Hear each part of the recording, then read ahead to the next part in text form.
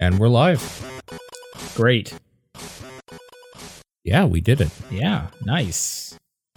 Woo. In fact, I just finished up doing my tax return stuff, and for the first time in years, I'm getting a refund. Oh, nice. I don't know what exactly changes, but this time I'm making money instead of paying money. Nice. That's always a good feeling. Yep. So looking forward to that, that's for sure. Yeah. What have you been up to this week?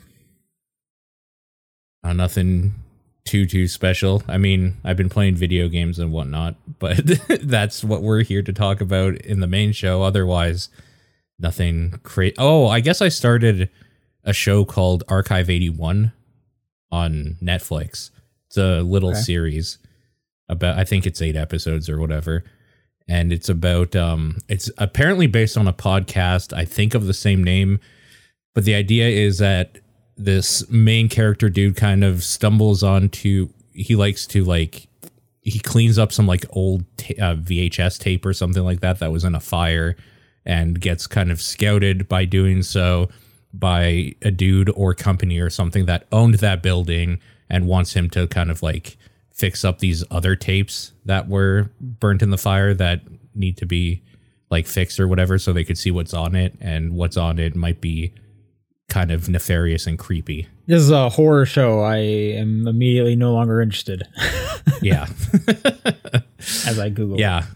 It's been pretty good. Okay. Also, I started a show called Abbott Elementary, which is essentially The Office for an elementary school. But not as well written as The Office, but it's fun. Okay. Is that also Netflix? That one I think is Peacock. That I don't know what it is up here because I don't have Peacock. Yeah, you get okay. I don't think I've ever actually used Peacock. Yeah, now that I think about it. I think it might be on there. I can't remember what it's on, but yeah, that show is fine as a comedy little thing. Right on. It's fun. Nice. Yeah. I'm trying to think. Did I start anything? Yeah, no, we started Attack on Titan. Okay. You had watched this before, right? Never. Or is this your first time ever? Okay. First time. What do you think? We've watched 3/4 of the first episode. Oh, okay. Gotcha. Before my girlfriend got too tired and wanted to go to sleep. Yeah, so you literally just started. I thought maybe you meant we just started as in we're 10 episodes deep in the first season. No, this was just last night. We just started that. We're doing the dub for those curious. We usually always do the dub. It's just more convenient to watch the dub. Sure. Yeah, because we got all caught up on My Hero, so we're well, time to start something else while we wait for the next season to come.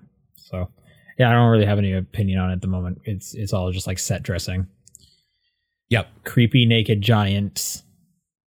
It starts off pretty intense, at least, I guess. It starts off right from the get-go, those Titans are attacking right away. Yeah. So there's that. I'm looking forward to it. I've been hearing great things about it for years, obviously, so finally going to check that one out. Cool. And I would just quickly say that Turning Red is really good. That came out last weekend. I still haven't watched that one, but yes. I think you'll like it. I think you should look forward to it. I think you'll enjoy it quite a bit. Yeah, things are starting to come out for sure. So that's just on the list. Well, nice thing is there's nothing really out this weekend. So, there's a new movie for you. Yeah. There's nothing new out this weekend. Yeah. So that's good. Yeah. Just TV shows and stuff. But that's enough about TV shows. We have a whole other podcast for that. Let's talk about video games. Because this is the top-down perspective. And I'm Sean Booker. I'm Paul Fleck. And the date is March 17th. Yes, it is. What you been playing, Paul? Happy St. Patrick's Day, first of all, I guess. Oh, right. Is that today or tomorrow? That's today. It's today. Okay. Yeah, you're not wearing green, so... Not. Am I wearing Nobody anything? pinched you today, did they? You would have known. No, I mean, I didn't leave my house today. Oh, okay. I'm not wearing any green whatsoever. Fair enough. Are you? Well, I am. Okay. Yeah. But if you show us, we'd have to change. We'd be banned off Twitch. Yeah, yep, exactly. Yep. Actually, from MeUndies, not a sponsor yet. Call me. Okay. Yeah. Good to know. I played more Elden Ring, but like, hey, me too. But it's kind of a farce that it's on here because I played more the next day after we did the last podcast. But that day was about 15 hours worth, like the next time I played. And then I haven't played since. So this week, I kind of haven't played it. But are you done? I wrapped up Elden Ring. I did what I'm going to call 100% completion because every fight that I looked up a list. Every fight I was missing is a refight of a boss I fought at least twice before, like the mini bosses. I fought all the major different bosses. Okay. Yeah. Cool. Well, congratulations. Done that thing. What was your time count? 102 hours. And that doesn't include that afterwards. I just kind of put my sign down in front of like different boss doors and saw if I could help people for a couple hours as well. Just, how nice of you. Just to keep playing. Way to go. Just to keep playing. And I found out by doing that what the things people don't like are. That it's this one cave that it's hard to explain without telling the boss, and I don't want to give away anything like that because I think that's kind of fun, is finding out the boss for yourself. But I think it's called the Celia Highway or Celia Crystal Caves or something. And then there was another one with like this other type of boss, and I got some into that like 3 or 4 times because those are the things people don't want to do. Apparently they've probably died a few times on it and they're like, just get me out of this. Just let me finish this thing. So yeah, those names don't sound familiar, so I don't think I'm there yet. Where am I? Sure. I've beaten the first castle. Then I went east and I did Sophia River, and that place was messed up. Yeah. Those arrows do way too much damage. Snipers are ridiculous. They never miss. It was just complete nonsense. Yeah. And so I got a co-op partner to come in and we did that one. And then I went north from the castle, and now I'm just starting to do some of the optional dungeons there. I'm a little over 20 hours, character levels in the low 40s. Okay, cool. Do you have like a build you're going with, or like a weapon type or something that you are preferring? I mean, I like my sword and shield. So I usually stick to a sword and shield, and then when it comes to my build, it's usually put stuff into health, strength, or magic until I come across an item that I can't equip yet that I want, and then I just put everything in that. So like recently I wanted to equip this like black fireball. Sure. I needed 20 faith, so the last 4 levels was putting it into that. Okay. Cool. Sounds fun. So that's where I'm at. Trucking along. You're still enjoying? Yeah, and I can say like this game, and there's a couple other games on my list, like the muscle memory, jumping back and forth is ruining me. Like, yeah. At this point, we'll talk about another game that like came out yesterday that I had so much trouble getting into because I had Elden Ring muscle memory, and it's similar enough but different. Well, that one's Tunic. We'll get to that in a second. That one I didn't have too much problems. My other game on my list, Young Souls, that one I had a real trouble getting to. Oh, yeah. That one really messed me up. And at this point, I pretty much put Horizon down. I will get to Horizon when there's an opening. It's just too much to juggle, especially with next week coming around. So, yeah, next week's going to be brutal. So another thing I kind of wanted to quickly touch on, a giant patch came out, I think yesterday, for Elden Ring, which added an NPC, just straight up added a bunch of quest stuff for existing NPCs, fixed a whole bunch of bugs, and maybe most importantly, fixed one of my main weapons in the game that apparently wasn't scaling properly. So that's annoying to figure out after finishing. After beating it? Oh, okay, sure. I was hearing a lot of people were upset about the Mimic getting like nerfed. Yeah, the Mimic apparently got nerfed. So did Hoarfrost Stomp. which is a spell that a lot of people use because it was admittedly apparently broken because a lot of people were using it. Okay. I hadn't heard as much complaints about that one. And a friend of mine was like, I've tried Mimic after the patch. It still seems fine, which I was happy to hear because I hadn't gotten Mimic yet. And I was like, oh, cool. I'm about to get something really good. Cool. So, yeah. Yeah. And on the topic of patch notes, I have here Vampire Survivors because that had a couple patches since I played it last. The last time I talked about it, maybe a month ago. And every time they patch that game, they add a bunch of achievements and usually a new character or two and combinations for items. So I jumped back into that game. That game's still fantastic, and I just love jumping back in and doing the new thing and seeing what new things that they've added. So that's been really, really cool. I've gotten a lot of bang out of my buck for I think that was a $2 buy on Steam. That's been a fantastic game, so that's still good. Right on. Another game that I quickly took a look at was Core Keeper, and that's because that looked like Stardew Valley to me, and I was a little, I wouldn't say uninterested, but less interested from what I saw of it when it's come up in people talking about it. And then I heard somebody say it's actually more like Terraria, and that just triggered me into gear, and I just jumped in. And yeah, it is very much like Terraria, where it has kind of a boss progression and items that you have to build and base building and NPCs and all that sort of stuff. It's very early access still, but that looks like it's going to be something pretty fun by the end, pretty full and fun by the end. I had a few hours of fun with it the other night, so that's a good one too. Right on. We should talk about Tunic though, because that came out yesterday, and it continues on the trend of this year for me of just games that don't tell you jack shit, and you just have a great time learning as you go. Yeah, this came out I'm not going to say stealth dropped, but I was very much under the impression that is not a Game Pass game. Yeah, I almost pre-ordered it because I didn't think it was a Game Pass game, but you couldn't on Steam. I couldn't buy it early. Yeah, I think it was just wish listable. Yeah, no, because I had I was looking forward to it, and I knew it was coming soon, so I was trying to look up, hey, is this on Game Pass? What is the price of this? And I was seeing articles saying no, it is not Game Pass. And then yesterday, Xbox had one of their ID at Xbox streams, and then they launched Tunic right at the beginning of it on Game Pass, and that was a fun surprise for sure. That's awesome. Yeah.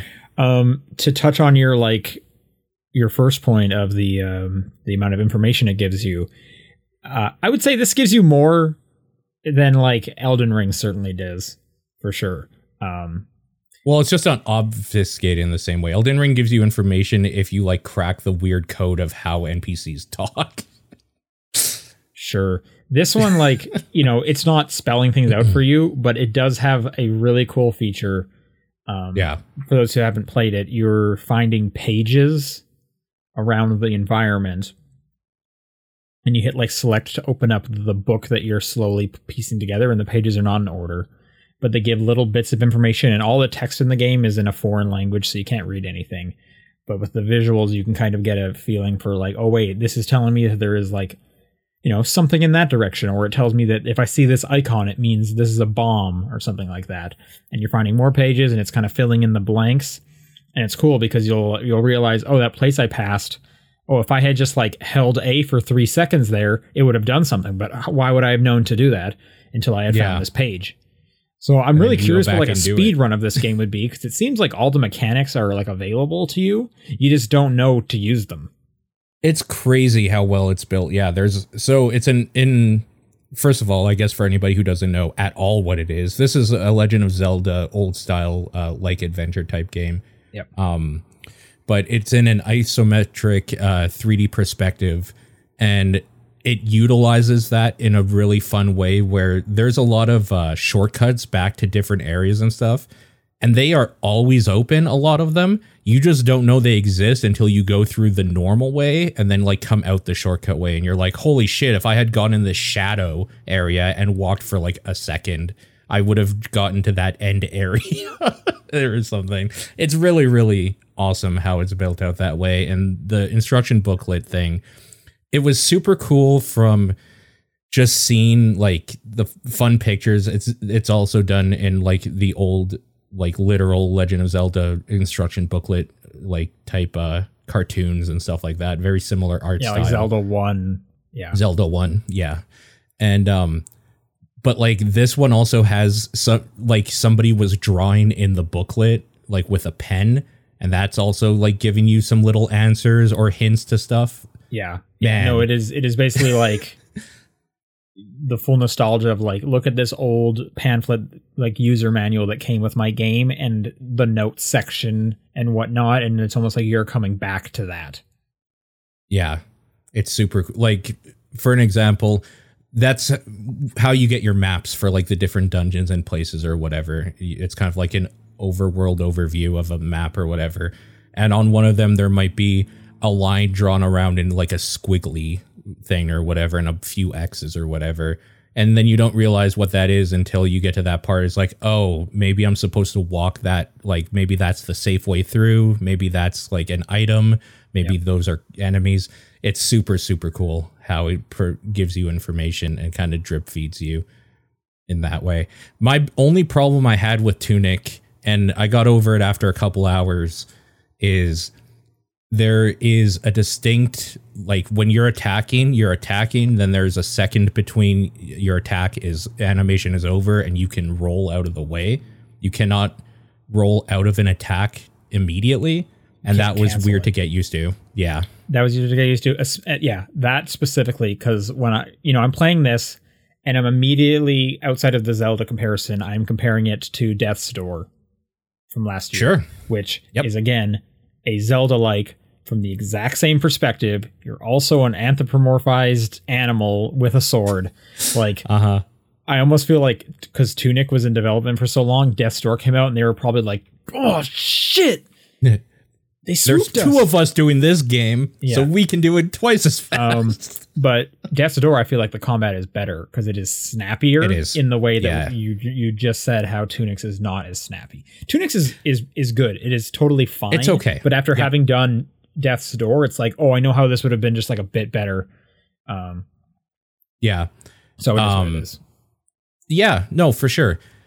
I think in a world where games that play similarly didn't do that type of combat better, it's totally still fine. Also, when you get the shield eventually, you find that the shield is usually better anyways, because it takes, depending on what attacks you're dodging or whatever, it takes up less stam to just tank an attack with a shield than it is to dodge out of the way, because the dodging takes a lot more.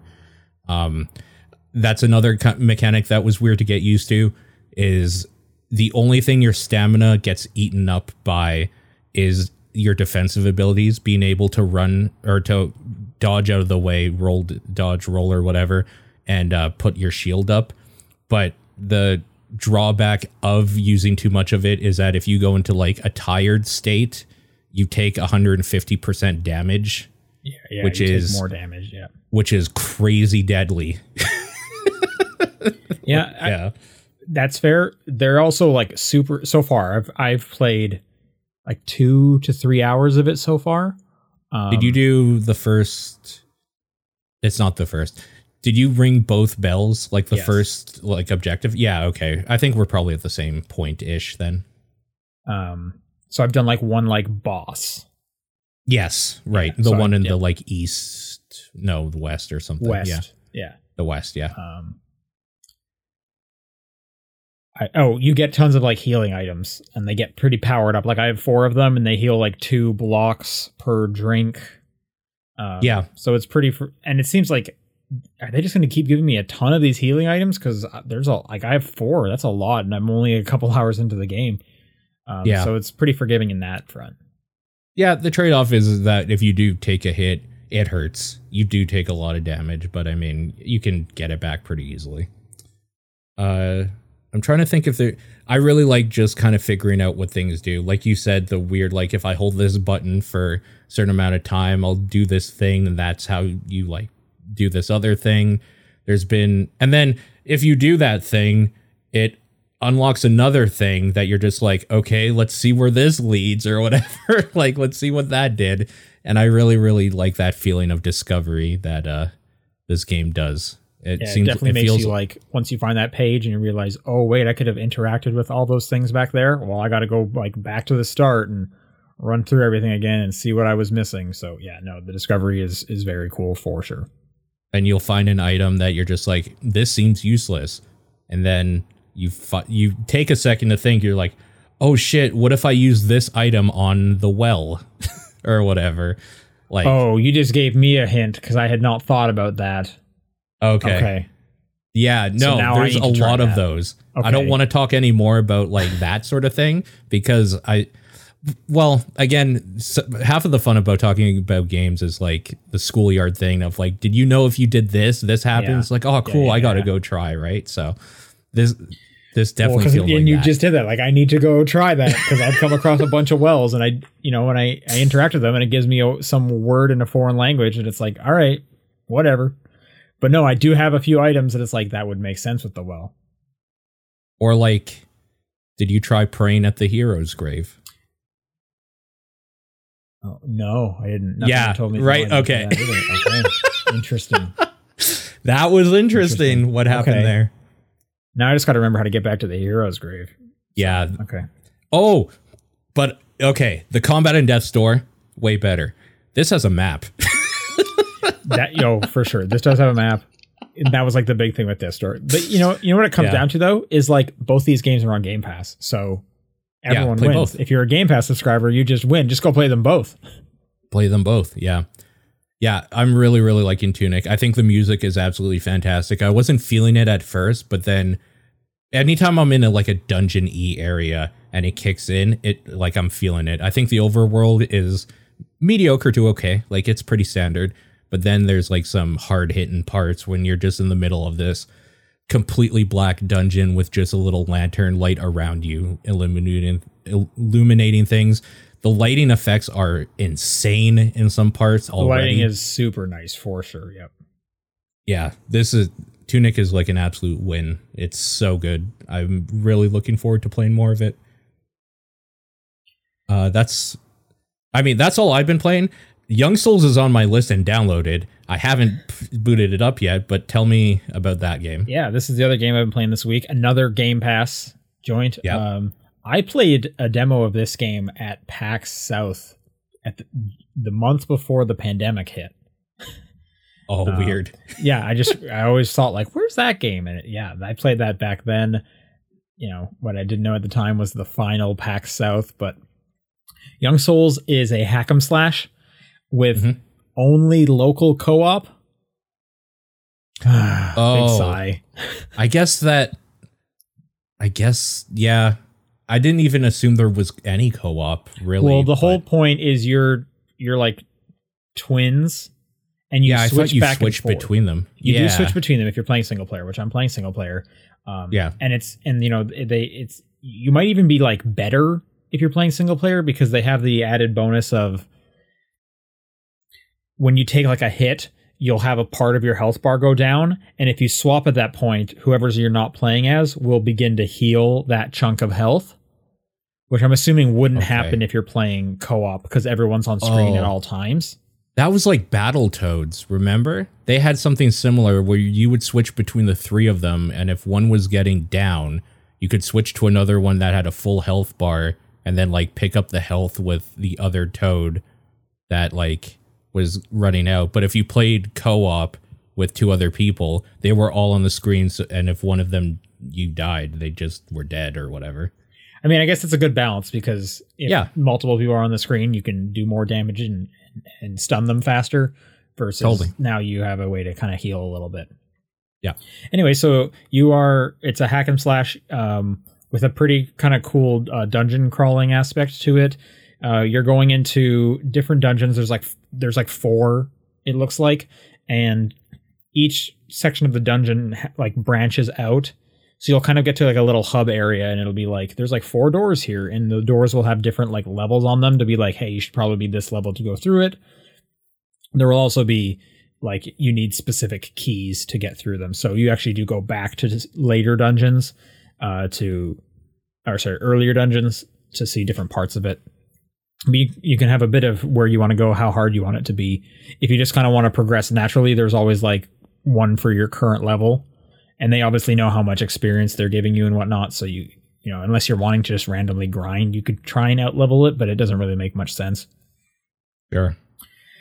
The progression is pretty fun because you're getting lots of items and armor and whatnot, and you can upgrade every bit of weapons you have, and then as you upgrade them, they get different abilities and whatnot. So like I've had swords that when I have enough mana built up, which you get mana by doing damage, I could summon 2 dogs that would help fight with me. Okay. Versus you can get ones where you get like an unblockable, like a swing of your axe. So you can mix and match that way. And then there's different armors that are like, this is good against poison, this is good against freeze. So you can kind of like equip each of your people differently and be like, okay, if I'm going to fight a freezing enemy, I'm going to switch to the girl because she has like the anti-freeze armor on, and that'll be real useful and yada yada. So you can basically upgrade everything, which is pretty cool. Has a pretty good look as well. You know, cell shaded pastels. I really like the characters. I like the art style. Yeah, the art style is pretty nice. I'm playing on Xbox. It doesn't run great. Specifically, like anytime I open the menus to like deal with like the I don't want to say like loot because it's not like colored items or whatever. But to deal with like your equipment, it's constantly hitching and freezing, which I don't know what's up with that. So, you know, there's some performance issues for sure. But the game play, you know, when you're in the dungeons and you're battling and whatnot, that runs totally fine. And then, like I said, if you're playing Elden Ring at the same time, the controls are just complete nonsense because, like, your dodge is right bumper. Yeah, your dodge in Tunic is A. Like they're all a different. Well, again, Tunic didn't screw me up because Tunic's is like a pretty standard control scheme, and then Elden Ring is not a standard control scheme, and then Young Souls is like another not standard control scheme. Like left bumper is switch character. So, so it's just juggling. There's some weird time. Oh, Tunic's menu being on left bumper is like screwing with my head all the time as well. Yeah, actually, at least that one, like when I'm pressing the like select button or whatever, it just brings up your it like pauses the game, so it's not like a big deal. Totally, sure. That's just another thing I remember that was like, oh, this is weird, and I'm not used to it after like 3 hours of playing. That one is super weird. Yeah, left bumper for what is essentially like the inventory is unique for sure. Yeah. But it's good. I'm liking Young Souls. That game, on how long to beat, that game is 20 hours long. What? Yeah, which really I was expecting like an 8 to 10. Like it looks like an 8 to 10. It is a 20-hour long game. That's crazy. I'm on the 3rd dungeon. I probably have put in like 12 hours. Because it's like surprisingly just like, oh, I could do like another branch of this dungeon because there's like so many different branches and whatnot, and it's like mindless enough to just kind of run through and beat them up. It's a great podcasting game, and the characters have like a lot of personality. To the point that they're just like some shitty teens, and in the menu you can turn off like all the bad cussing they do if you want. Oh, really? That's funny. One thing I actually don't like, though, that they do at the beginning is they say, what difficulty would you like? And the middle one is balanced. Okay. And then there's 4. So the second from the bottom is balanced. And then the one above it is challenging. And then in brackets, it says recommended. And it's like, that is bullshit. How is that recommended if the other one is balanced? Yeah, no, that's dumb. And then they have a bit of flavor text just to be like, Young Souls is meant to be like a challenge the way through. You know, you have to earn these wins and stuff. But it's like, so I selected balanced. Balanced sounds like good to me. That sounds like what I want. I want a balanced experience. Yeah, that is definitely a thing they should strive for like difficulty. It's exactly like the shitty old school Halo of like, but the real Halo players play on this, and it's like, well, then make like, what are you doing? Make that the default. Default. Yeah. And I think they got away from that in like the last few entries, but I feel like it's just stuck with them forever. Weird. Super weird. Tunic, Young Souls, they're both on Game Pass, so you should try them out. Yeah, that's definitely the takeaway. I added one more thing here because I forgot I played it. I played the Strangers of Paradise Final Fantasy Origins demo. I've been hearing such crazy, weird stuff about this game. So the one thing I want to say right off the bat is that if you're interested in that game and you only have a OG PS4, maybe don't get it. It is a complete garbage product on that thing. That demo ran like shit and it looked like shit at the same time. I've seen screenshots of people playing it on like modern hardware. The Xboxes, PS5 and PC looks fine. So maybe consider waiting or not getting it if that's your only option, or get it on something else if you have another option. Okay, Strangers of Paradise is Final Fantasy Neo, and it's super weird. It is very much the like Soulsy type, like this is kind of difficult and you have to know how to do the combat and utilize things properly to get through this, and dodges and parries and all that sort of thing. What I find interesting about it, though, is that it does the job system from Final Fantasy pretty fun, where you are consistently just leveling up different classes, whatever you want to play. And like there's different weapons and like armor sets and stuff that will help your affinity towards those classes. And you have to do classes to unlock more classes or whatever. So, for example, if you want to unlock the warrior, you have to level up or put enough points into, I think it's the swordsman tree and the whatever the starting one is, maybe knight or something. And then like that'll unlock the warrior class, like an advanced job. Sure. And I think that's super, super interesting for this type of game, is that you don't just start as like a pyromancer or a paladin or a knight. You start off as like a dude who has a weapon and finds weapons. You have to learn the blade. Yeah, you have to study the blade. Exactly. And then as you get better with different stuff, you like unlock more and more perks for that, and you can switch between that and another loadout like at will using the triangle button as you're like battling. So you can have like kind of a mage type job set up on one build or whatever, and then the other one be like your melee things, because there are points where some enemies just straight up won't take like proper damage if they're not being doused with water, or like you're using a magic ability on, and then you can, when they're weakened, you can take them out with like melee stuff. That stuff is super, super interesting. That writing is ridiculous, and I don't understand how that game is laid out, because I thought it would just kind of be like a big world that you walk around in and stuff, but the demo at least seems like it's all in menus rather than like there's a talk menu. So like when you're in town, this one, you go to talk, and then it's like, this is a list of people that are in town that will talk to you. Okay, I want to talk to this person. What do you want to talk to them about? It's like, oh, I want to talk to them before I went to this place or whatever. And then it'll load up a cutscene, and they'll say like, boy, I sure hope you get chaos. It would be great to be like, to have some like calm around here again or something. And then it just goes back to the menu, and you're just like, why didn't you just build a hub with people standing around? So I've heard this exact thing, and like the question is like, is that the same? And I know you can't answer it, but it's like, is it like that in the game? Maybe they just, that's what I wonder for the demo. That's what I wonder too, because that would make sense. Not like, especially on PlayStation, because PlayStation downloading and installing is abhorrently bad still. It makes sense they wouldn't want you to download like 100 gig thing for a couple hours worth of content. So I don't know. Maybe if it's not like that, then sure. But I found that really, really funny. A lot of this game seems really funny. It seems like a weird, like ironic joke that they're not in on. The vibes that I'm getting from hearing other people talking about it is like a deadly premonition of like, this is not a good game, but they don't really know that. Yeah, here's the thing, is that mechanically I find it very, very interesting. Like, I think the playing of it and the job system and all that sort of stuff I think is kind of cool.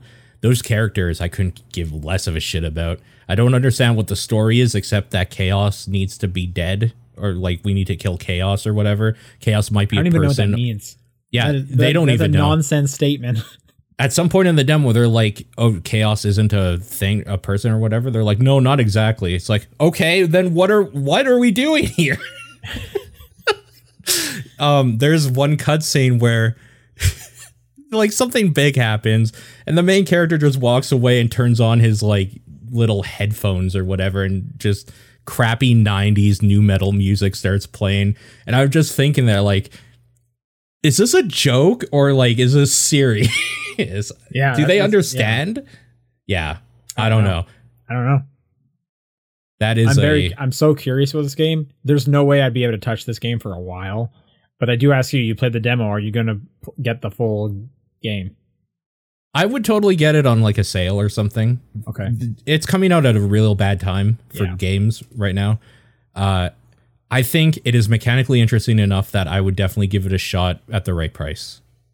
At the moment, like it's in the back of my head of like, maybe this will be like a Black Friday game.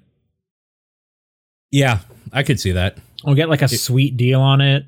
Picking it up for like $20 or something. Exactly. Like, yeah, I think so too. I just felt like I had to add that in there because that was such a weird thing in the middle of this week to drop that I'm glad you did. Tried. Yeah. With that, let's do some news. Not a whole lot happened, but I got a few stories here. First off, EA Play for the summer, also known as EA's E3 live stream, is not going to be happening this year. Okay, that was super confusing. I couldn't remember what that was. Okay, yeah.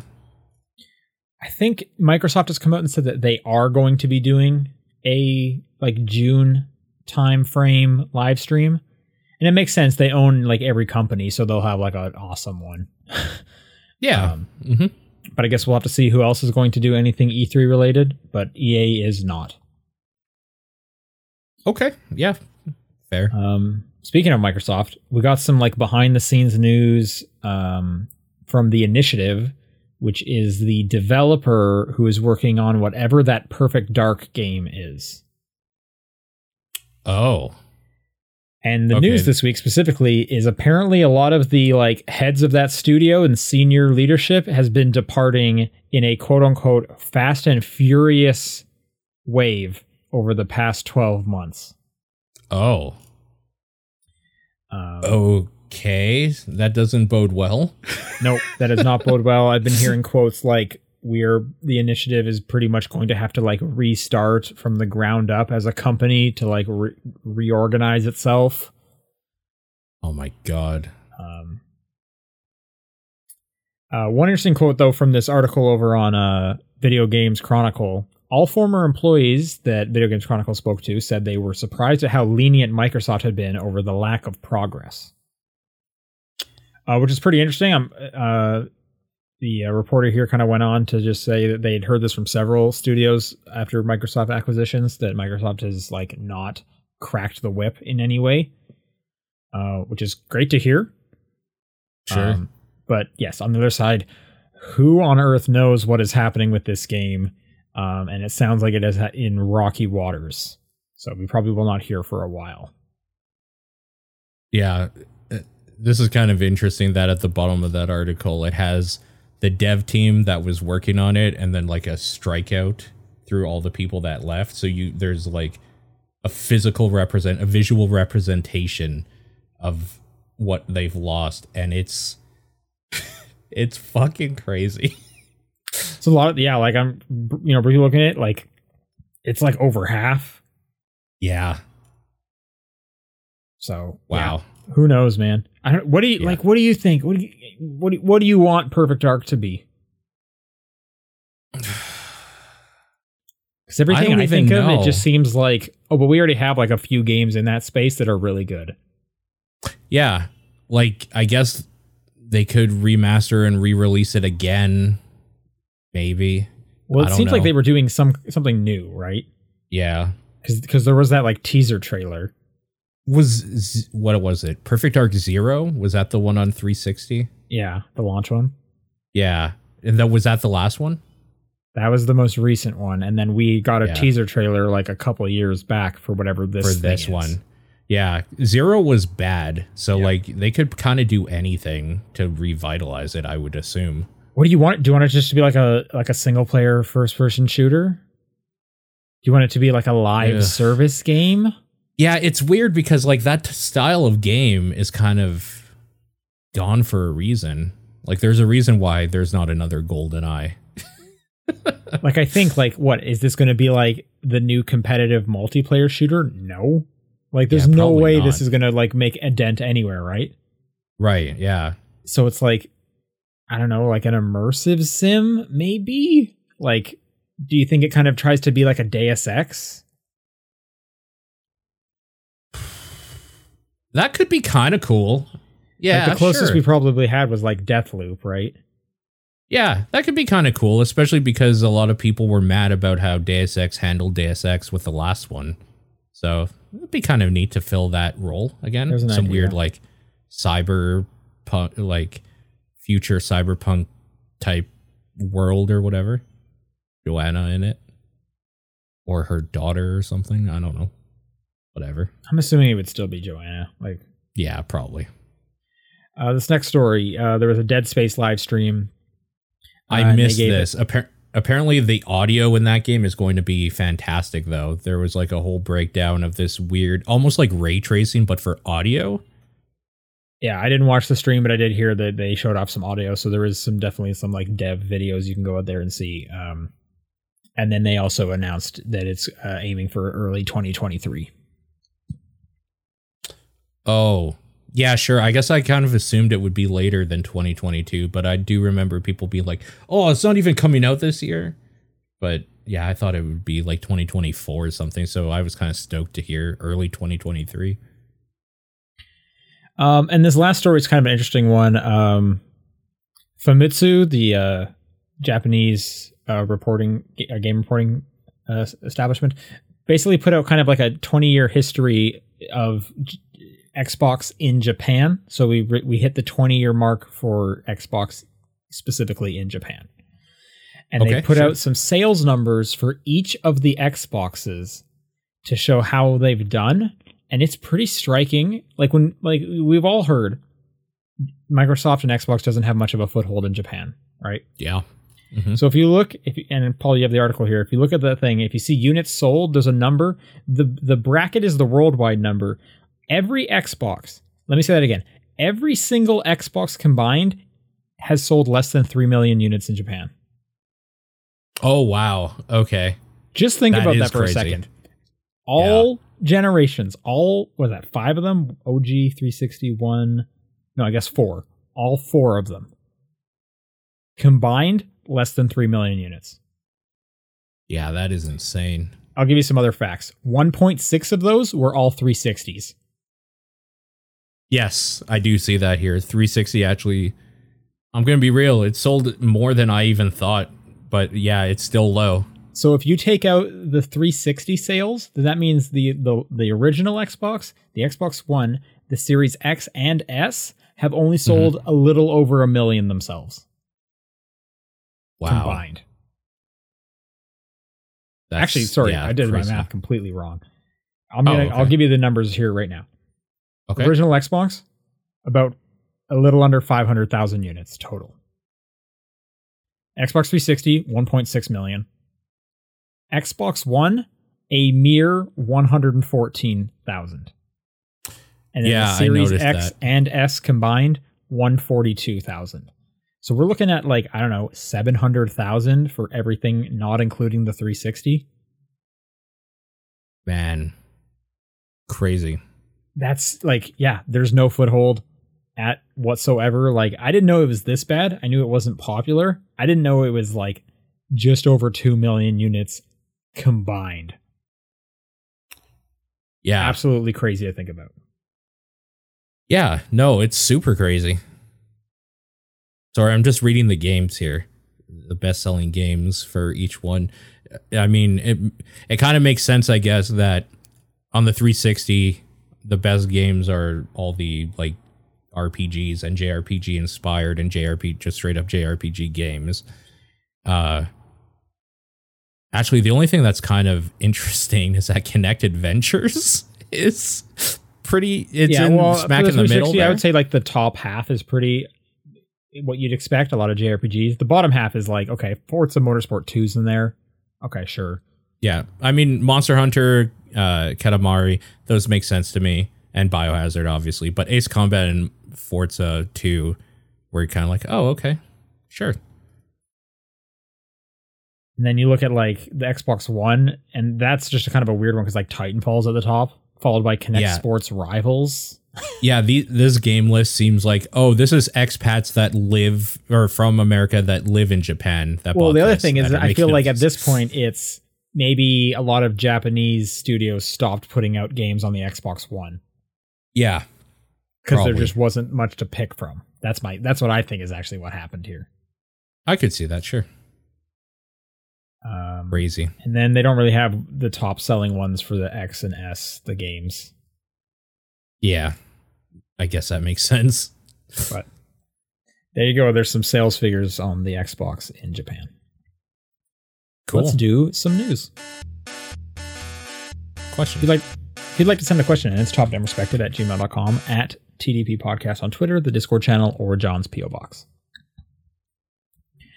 And this first one comes in from Kevin. Would it be more interesting to have a conversation with someone who, A, has played every game ever, but has never completed anything?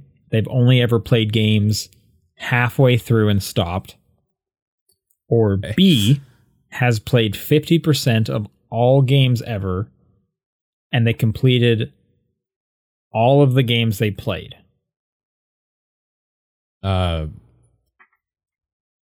For a podcast, it's probably one, but for a dude I just want to talk to normally or whatever, it's definitely two. If we share a same game that we've played through, I want to talk about the crazy shit that happens all the way through.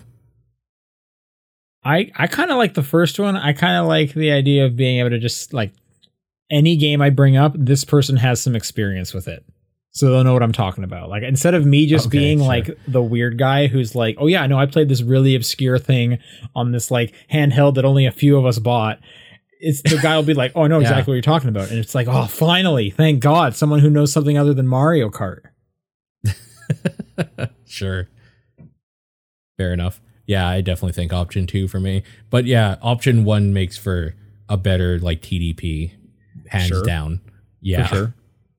Here, let me twist the question. Which, if you had to be one of them? 2. Definitely. You would 2. still want to be 2? Yeah. Some of my favorite parts about games are how they stick the landing or don't stick the landing. I really like seeing something through to the end and that feeling of finishing it. True. I guess like 2 makes the most sense, and it's probably like what we're all technically closest to. I mean, we pretty much, yeah. Like 50% is a high number, obviously, because there's way too many games. But I would say you, me, and John are definitely. Well, I just mean in general, more people have not played every single game, but the games they have played, they probably finished them. Oh yeah, for sure. So but option 1 though, having all that knowledge of like every game, that'd be so cool. But I'm also wondering, like, would it just be like a curse because you never get to finish a game, you never get to know how anything ends? It's like you have all this. It's like a weird Twilight Zone. You get all the knowledge, but only half of it. You have half of all the knowledge in the world. Yeah, I was thinking that like if I want to be one of these, option 1 would probably be the better one, because with the caveat that I hadn't completed anything yet or whatever. Like if it's that you can never finish a game, I think it's never. I think in this scenario, anytime a game comes out, you've like immediately finished half of it, but that's it.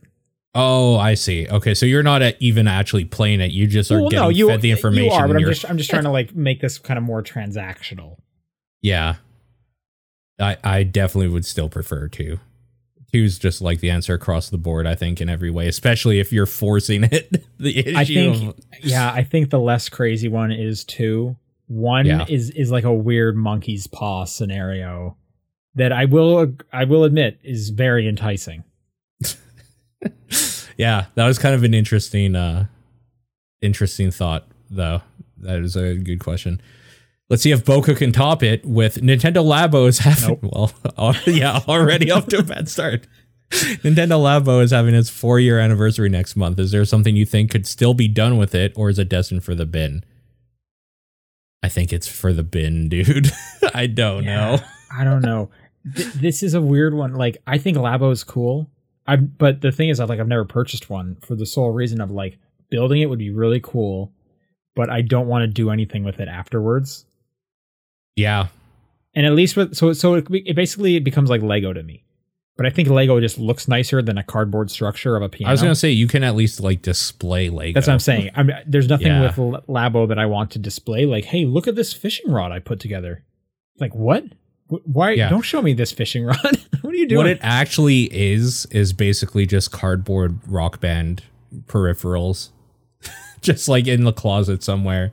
They're fun when you're playing with the thing for a little bit, but then it's like, what do I do with this drum set? What do I do with 3 of them? Why do I have 3 drum sets? Well, I'll tell you what you do. You have the one with the cymbals hooked up in your living room at all times because you know if you take it down, you're never putting it back together again. And you want to play some Rock Band in the future. And then your other 2 drum sets, they're up at your mom's place, and you're hoping she'll keep hanging on to them despite her moving out of the house soon. That seems oddly specific, but you're right, because I did take mine down and I haven't played Rock Band since. Right, and you miss it every week probably. You think to yourself at least once a month, I could be playing Rock Band right now. I don't actually think about it at all, but if I do think about it, it makes me a little sad remembering when I used to play it. And there you go. Like, see, that's why fun. You always need to have a set of Rock Band drums like within arm's reach. Yeah, that's living. Yeah, that's Labo life. is not living. Yep, that's true. So okay, back to Labo. They to make it better, they'd have to make it look cooler or make it more intricate that I'd want to display it. But then I feel like you're getting rid of some of the like game part of it, and it's like, well, I don't really even want to play the on the TV game part of it. I just want to like build the kit, and they have those. Yeah, and they're not called Nintendo Labo. Sure, it's called Papercraft. Papercraft, or it's Lego, or it's actually Papercraft is more displayable. Yeah, Papercraft is actually more like Lego than Labo. I don't know, man. Okay, this is what you do with it. On every single piece of cardboard, you print a QR code, and that QR code is an NFT. It is a token that will appreciate in value at some point, and then one day you sell it. Basically, they make NFTs with Labo. That's how you revitalize it, or steal a bunch of people's money. Either way. Yeah, this is not a good idea. Yeah, well, if you want to steal people's money, it's the best idea. I guess that it's a pretty good way. Yes, I mean, you don't even need the cardboard for that, though. Oh, you're saying I can steal people's money without giving them a product? Do tell. I don't know. I think Labo is like, I want to like rent Labo from a library. I want to rent an untouched Labo, and then I want to be able to bring it back somewhere and be like, thank you, I enjoyed my 2 hours of building this thing. Please take it away from me because I don't want to put it in the recycling bin myself. Yeah. I will pay you to throw this out for me and to take it. Yeah.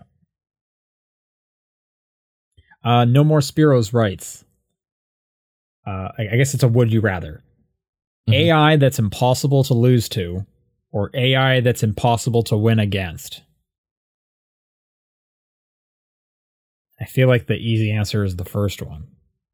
It is. I'm just trying to think of the monkey's paw scenario again, because it's obviously so the AI that's impossible to lose to doesn't necessarily mean that it's going to be like a pushover all the time. It just means that at the end you're not going to lose. So in fact, I bet a lot of games out there fake an AI that is impossible to lose to in a situation to make you feel intense. So I mean, the immediate question is like, how much fun is the AI that you can't lose to going to be? And it's like, if they hide it well enough, it's okay. If they hide it well enough, it's probably most games on the market that are popular. Yeah, like, I mean, we were just talking about Rock Band. They have like a no-fail mode, but it's still fun to play with that on because there's still a challenge there to it. The game won't stop. So as long as they've kind of put in enough other things to it, like maybe like a scoring system, I'm thinking maybe like a Devil May Cry or whatever. It's like now the challenge becomes, can I get that triple S rank? There are like literal horror games where something's chasing you, and if you stop and just like look at it, it just won't kill you. It's just there to like scare you into running or whatever through a park. Sure, yeah. So there's a bit of buy-in from the player. Yeah. Yeah, it's like, well, don't look behind the curtain. Of course it's not going to be, you know, the mystery is the fun part. Yeah. Impossible to win against. I don't know why you would pick that. Yeah. Even if you like challenge, it's a challenge you can never win. So there's not even the like satisfaction of like, I overcame this, because you can't. It's actually boring because you cannot do it ever. Yeah. So now I'm thinking, like, is that the equivalent of like going to the gym? Because like you'll never win. You will never win. There will always be a heavier weight you could be lifting up. But I really like going to the gym and lifting weights. Sure. So maybe there is something to that. Maybe you're the AI that's impossible to lose to by going to the gym. Thank you? I don't know. I don't know either. I'm going to pick the first one. Maybe the Phantom Aegis knows, because they write in and say, "Ahoy, TDP crew. You are given an opportunity to have a portrait made through a painting, but there's a catch. You have to choose who gets to paint you in their own special way. Would you choose Vincent van Gogh, Salvador Dali, or Pablo Picasso?" Out of these three, Van Gogh is my favorite of these three, but I think Dali would make the more interesting painting, so I would go that. I was gonna say Dali too. His paintings are just super weird, and I would just like to see what that looks like. Yeah, it would be interesting to see your portrait as a Picasso, like see yourself in a weird cubist form. I feel like look like you though. Both the Picasso and the Van Gogh would probably be aesthetically pleasing enough that I could actually like put it on a wall. The Dali one might not look very great, but it might be. But it would be so weird. It's like, oh, that's what makes it exciting. Yeah. Yeah. VGC Kenny writes, one day you get a call from Disney. They tell you that they will buy the podcast and pay you 1.5 times your current salary to keep doing the podcast, with the added benefit of, if you want a bit part in any upcoming Disney movie, show, what have you, it's yours. The catch: before this deal can go into effect, you each have to stream yourselves beating every Kingdom Hearts game on the collection version. So if the game in question has a theater mode, it's fine. You can space out when you do each game, but once you start, you can't stop streaming until you hit credits. Do you take the offer? Oh, that's fucked. I don't think it's physically possible. Yeah, I don't actually remember what the hours are. Let me quickly look them up, but I'm going to say that I think my health is worth a little more than like staying up for 63 hours. Is that for all of them? That's for one of them. So yeah, so that's impossible, because now you're going to multiply that by what, like 6 or whatever? Oh, that's completionist. If we just have to do main story, 30 hours. Okay, 30 hours, and there's it's every Kingdom Hearts game? Yeah, so there's like, what, 6 or so of those? Like main line ones? If we're allowed to not include like random mobile nonsense? Here's the thing. I would take this deal, and then I would actually like study how to get through it quickly. I bet I could do it in 20 hours. I've definitely streamed a game for 20 hours before. Well, you have to do all of them back to back. No, you can space them out between them, but you have to finish. Wait, it doesn't say that? Yeah, it does. It says right there. It says you can space out when you do each game, but once you start a game. I assumed that meant while you're playing, you're allowed to like mentally space out. Well, that would definitely happen. Like you're allowed to like, I don't know, put on a movie and just kind of like grind or whatever. But no, it's when you start one game, you have to finish that whole game, but you don't have to do them back to back. Okay, in that scenario, even if it was 30 hours, I think I would do it. I could do it. Like, that's a little over a day. That's fine. I do those like, you know, you do that like once every couple months. You're done in a year. Boom. Now you're set. Yeah. 1.5 times your current salary to keep doing the podcast alone, even without the like, you could be in like an MCU thing as a bit part or whatever perk. Like, yep. All I have to do is play 6 games or whatever. Like every week I do one of them and I sleep for the other 5 days or whatever. Yeah, no, I think it's doable. Sure. Yeah. Dead writes, what do you look for most in a rhythm game? Why do some... Oh, I guess this is part of the question. Why do some rhythm games stand out to you personally? Examples, Elite Beat Agents, Theatrhythm, Final Fantasy, Rock Band. I think this is as simple as the music list in it. Well, yeah, I don't know, the music list, because I feel like as the Rock Band games went on, the music list did not matter because the DLC was more important and being able to transfer my exports was more important. Yeah, but that's... sorry, I meant just like the music in it in general. In the game? Okay. Yeah.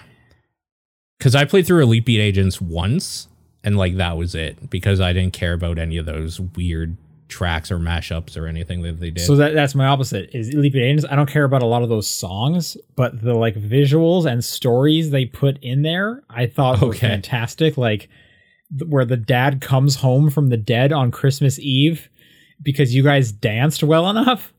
That's fantastic. Well, that got me in there and that got me through it, but like that, I didn't play it again because I don't care about the music. And for me, the music is definitely the most important thing.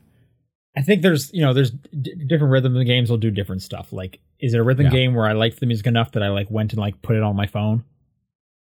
Or is it a game that I just wanted to play and stuff and like that? So it's like for Rock Band, for me, it's like, I just enjoy the act of playing it. And I'll even play genres I'm not interested in when I'm playing Rock Band because I just like playing Rock Band as a thing.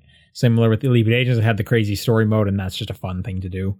But sure. And then there's stuff like DJ Hero, which yes, also fun to play, but some of those like new mashups I put on my phone.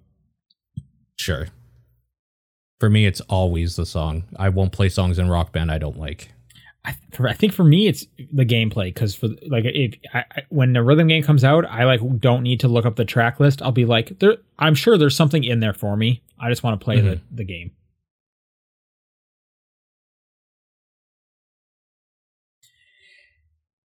And last question from Hebrew Lantern: if you had to be a criminal, what crime will you commit? Felonies or major misdemeanors only? I would, if I had to be one, I would probably like open up my neighbor's mail and say it was an accident, but still a federal crime. So is there like a story behind that, or no? It just seems like the easiest thing to get away with without like maybe serving hard time or the chair. I think I would definitely try and steal money from some 1%ers. Okay, like like cybercrime or taking like rounding out the fraction of cents into a offshore bank account or something. Like an Office Space thing. But like you wouldn't go in with a gun and like rob a place. That's too far. Absolutely not. And I'm not trying to hurt anyone. But like, hey man, you got 3 boats? I'll steal one of your boats. Okay. I would hope that I'm a Robin Hood figure. What if you like, because of your antics, you really set like riots into motion? It's like, yeah, he's got the right idea. Let's kill the rich, and people actually. I'm not killing anyone. No. Like they're taking it too far, but using mine as an image. Yeah, exactly. Yeah. There's just a picture of you on people's shirts as they're like doing horrible, getting the guillotines ready. Yeah. Oh, let's hope not. That's it for questions. If you want to send in questions next week, it's topdownperspective@gmail.com, at TDP Podcast on Twitter, the Discord channel, or John's P.O. Box. What's your game of the week? I'm going to give it to Elden Ring again. Me too. Yeah. And with that, if you're a TDP listener, the Batman episode went up earlier this week, so go check that out if you want to have some of that movie spoiled or to hear our thoughts. And like I mentioned last week, the submission thread for April's TDP Plus poll is live for one more week. So if you have not submitted a game yet, do that sometime in the next 7 days. Otherwise, we will see you guys next week. Bye. Bye.